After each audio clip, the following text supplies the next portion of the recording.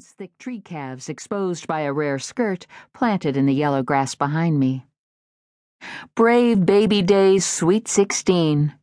Me, still miniature, my face aglow with birthday candles, my shirt too tight over breasts that had gone D-cup that year, comic book sized on my tiny frame, ridiculous, porny. I'd lived off that cash for more than 13 years, but it was almost gone. I had a meeting that afternoon to determine exactly how gone. Once a year, the man who managed the money, an unblinking, pink-cheeked banker named Jim Jeffries, insisted on taking me to lunch. A checkup, he called it. We'd eat something in the $20 range and talk about my life. He'd known me since I was this high, after all, As for me, I knew almost nothing about Jim Jeffries, and never asked, viewing the appointments always from the same kid's-eye view. Be polite, but barely, and get it over with. Single-word answers, tired sighs. The one thing I suspected about Jim Jeffries was that he must be Christian, churchy. He had the patience and optimism of someone who thought Jesus was watching. I wasn't due for a checkup for another 8 or 9 months, but Jim Jeffries had nagged, leaving phone messages in a serious, hushed voice, saying he'd done all he could to extend the life of the fund, but it was time to think about next steps. And here again came the meanness. I immediately thought about that other little tabloid girl, Jamie something, who'd lost her family the same year, 1985.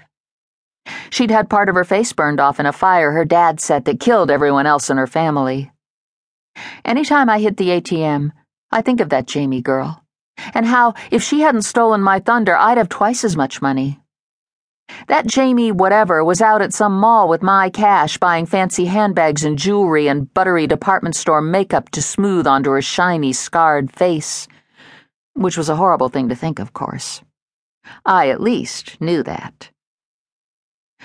Finally, I pulled myself out of bed with a stage-effect groan and wandered to the front of my house.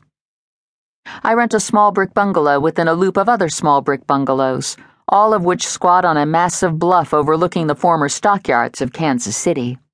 Kansas City, Missouri, not Kansas City, Kansas. There's a difference. My neighborhood doesn't even have a name, it's so forgotten.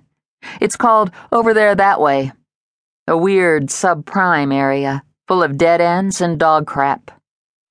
The other bungalows are packed with old people who've lived in them since they were built. The old people sit, gray and pudding-like, behind screen windows, peering out at all hours.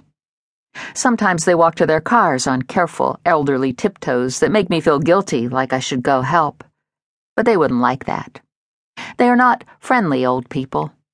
They are tight-lipped, pissed-off old people who do not appreciate me being their neighbor, this new person. The whole area hums with their disapproval. So there's the noise of their disdain, and there's a skinny red dog 2 doors down who barks all day and howls all night, the constant background noise you don't realize is driving you crazy until it stops just a few blessed moments and then starts up again. The neighborhood's only cheerful sound I usually sleep through.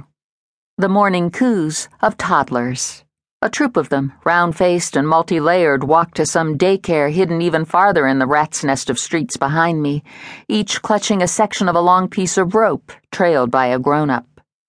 They march penguin-style past my house every morning, but I have not once seen them return. For all I know, they trottle around the entire world and return in time to pass my window again in the morning. Whatever the story, I am attached to them. There are 3 girls and a boy, all with a fondness for bright red jackets. And when I don't see them, when I oversleep, I actually feel blue.